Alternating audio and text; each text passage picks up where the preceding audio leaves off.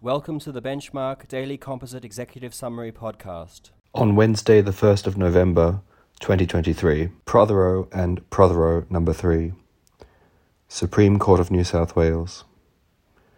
Court finalised relief to be granted where son had succeeded against father based on representations that the son would receive 2 farms on the father's retirement. Memdu Chian and Mehmet Chian trading as trustees of the Chian Family Trust, ABN 43973 762406 and Chian Family Proprietary Limited.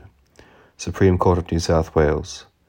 Plaintiffs failed to establish fraud as an exception to indefeasibility under Section 42, subsection 1 of the Real Property Act 1900, New South Wales, but succeeded in setting aside transfer due to unconscionable conduct.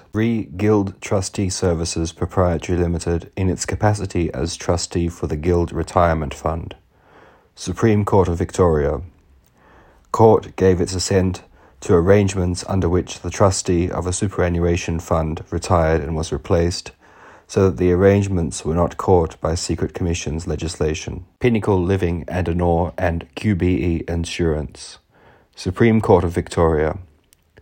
A settlement between an insurer and insured was a binding contract, but the insured had elected not to rely on that settlement by its conduct in later litigation. In the estate of right, Supreme Court of the Northern Territory. Probate of an altered will granted to a named executor, even though a witness to the will was a beneficiary and the alterations had not complied with the Wills Act 2000, Northern Territory. Thank you for listening.